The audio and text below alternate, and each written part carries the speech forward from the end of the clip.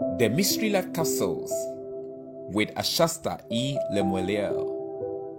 And now, today's life capsule, Angelic Encampment. Reading from the book of Psalms, chapter 34, the verse number 7 to 8, from the King James Version. It says, "The angel of the Lord encampeth round about them that fear him, and delivereth them. O taste and see that the Lord is good. Blessed is the man that trusted in him." Angels are a special group of beings, specially created by God to be of help to God in various ways. They are also sent to minister for them who shall be heirs of salvation. The Hebrew word for angel used here is malak, and it means messenger. It also means to dispatch as a deputy.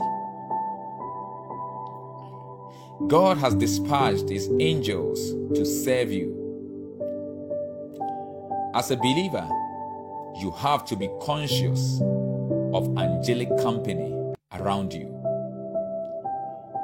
Hebrews chapter 1, the verse number 14 from the Passion Translation says, "What role then do the angels have?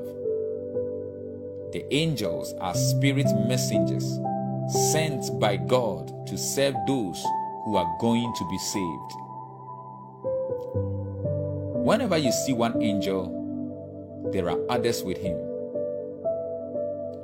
But in which ways do the angels serve us? Our opening verse says, "They encamp round about us." In other words, to make a hedge of protection around us. When Elisha's servant was in fear because of them that were against them, Elisha said to him in 2 Kings chapter 6 verse 16, "Fear not, for they that be with us are more than they that be with them." Then Elisha prayed for God to open his eyes. 2 Kings chapter 6 verse 17 says, "And the Lord opened the eyes of the young man, and he saw, and behold, the mountain was full of horses and chariots of fire round about Elisha." Beloved, you are not alone. Therefore, take advantage of angelic help today. Shalom. So let's take this prayer. Dear Father, I thank you for surrounding me with myriads of angels on all sides. I pray that you will release them for my success, breakthrough, and speed in this life. In the name of the Lord Jesus Christ. Amen.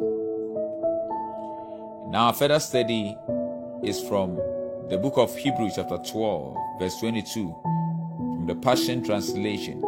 It says, "By contrast, we have already come near to God in a totally different realm, the Zion realm. For we have entered the city of the living God, which is the new Jerusalem in heaven. We have joined the festal gathering of myriads of angels in their joyous celebration." A second reading is from Psalm 91 verse 10 to 12.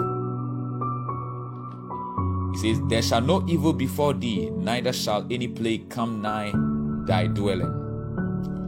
For he shall give his angels charge over thee, to keep thee in all thy ways. They shall bear thee up in their hands, lest thou dash thy foot against a stone." Thank you for your time.